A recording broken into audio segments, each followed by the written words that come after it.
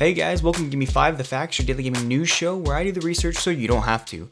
I'm your host T Bishop, and today is October 12th. Let's get your morning started with a segment I like to call the Daily Speed Run, where I give you today's gaming headlines in less than 5 minutes. First up, Tom Clancy's Ghost Recon Wildlands is free to play starting today until 11:59 p.m. on October 15th. This is obviously a way to get players to jump into the game if they haven't yet tried it out since its released back in March of this year, but it also coincides with a free update to the game releasing a brand spanking new game mode called Ghost War. Most likely by the time you're listening to this, the game is already available to download and play, but how much of the game are you actually going to get to try? Well, the answer is all of it. The entire game is going to be available for a solid 4 days, 96 hours of possible playtime where you can explore the open world of Bolivia and duke it out with the Santa Blanca drug cartel. You can also play Ghost War in this version since it just released as part of the full game. It's a deathmatch style 4v4 where you can revive teammates and battle across 8 different maps with one of 12 different classes. It sounds like fun and it's already been beta tested, so as long as servers hold up, this actually could keep you busy this weekend. And if you end up enjoying the game, you can purchase it after the free weekend for 50% off, which would put it right at $30. The cool part here is that your progress will all transfer over if you end up buying the game.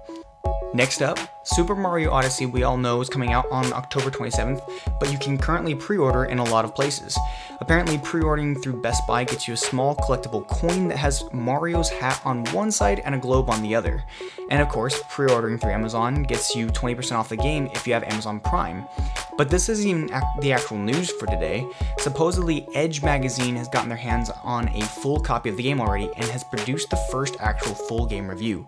In fact, they held back this month's edition of the magazine to allow time for the review embargo to lift. Someone has already leaked an image of the magazine, though, to show that Edge gave Mario Odyssey a perfect 10. This may really only mean so much, but since the magazine has been out for over 20 years, they've apparently only given 19 games total a perfect 10, and of course, Zelda Breath of the Wild was one of them, so hopefully that clarifies just how good this game must be. And last but certainly not least, Fortnite hit an amazing milestone of 10 million players in only the 2 weeks since Battle Royale has been out. In fact, on Monday, Epic tweeted out that they had a personal record the day prior of 525,000 concurrent players and 3.7 million daily active users.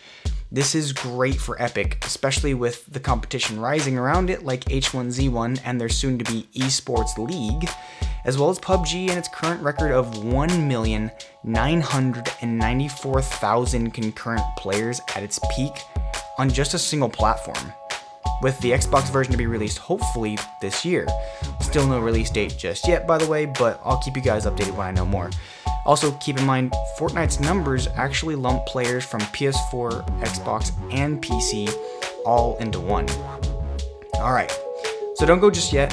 That's all for this morning's speed run, but I actually have a favor to ask of all of you. I'm constantly trying to make this show better for you guys, the listeners, so if you like this format of the show where I cover several topics all in one episode, comment on Anchor by tapping the little message button to the left of the play button, or hit me up on Twitter or Instagram in a direct message with #new.